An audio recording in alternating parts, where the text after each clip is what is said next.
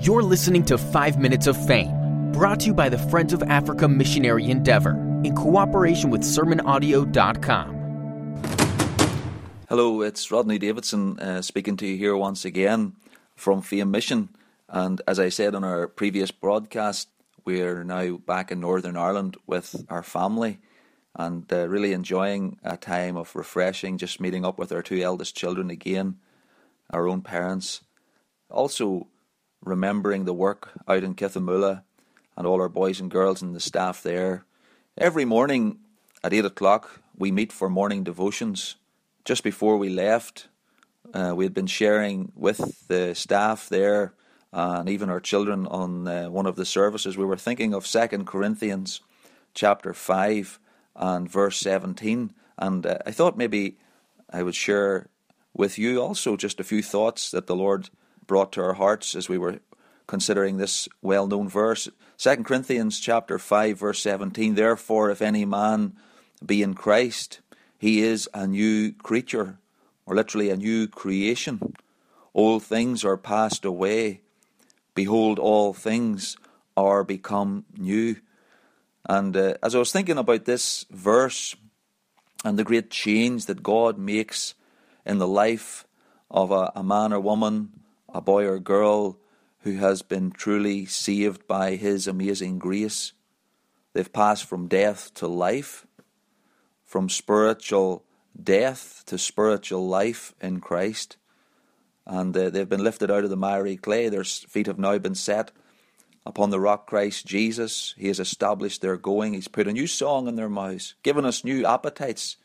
What a transformation that God makes in the life of His people. And I was thinking of it in relation to God's creation and thinking of the caterpillar and how the caterpillar, through no ability or power or strength that it has, it is transformed. It is recreated into a butterfly. And I was thinking about that and how we are all, as a caterpillar, we're in Adam, in sin, born in sin, with that old sinful nature. And the caterpillar, if it's in your garden, it does nothing but harm, nothing but damage. It's a ferocious feeder, very greedy, never has enough, never satisfied, eating all the time and doing a lot of damage. And then, as I've said, God transforms the caterpillar, makes it anew.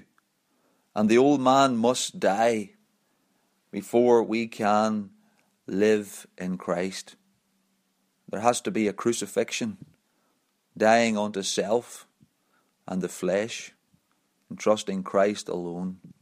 This is something only God can do. Salvation is of the Lord, and we ought to be praying that God will do that great work in the lives of our family members who are not saved, our neighbours. May God help us to proclaim the glorious gospel of His Son, which is the power of God unto salvation. And I was thinking then of the butterfly. Suddenly out of this little cocoon comes this butterfly. And before it went in, it was a caterpillar. It wanted to eat leaves. Now it doesn't want to eat leaves. It's got a new appetite. Now it's looking for nectar. Now it's doing no damage in the garden at all. It's adding beauty to the garden, reflecting the light that it receives. Eating the nectar, and as it goes around with a new appetite, new hunger, it's actually pollinating the plants, which will produce fruit. And what a change God is able to make in the life of His people. And it's my prayer that as the Word of God goes forth, even as we're away from the centre, I thank God Grace as she continues to minister around the schools. Our chaplain Elijah, please pray for them, other members of staff who are involved in the evangelistic endeavours, that God will step in and do what only God can do and transform the life of dead sinners. I wonder today, are you a caterpillar or are you a butterfly? Has God saved you by His grace? Has He given you new appetites and new desires, a love for His Word, a love for the Lord Jesus, a love for His people? Or are you still in your sin, still in Adam, still full of self and greed never satisfied, never enough. I pray that God will transform lives by the power of the gospel of His Son.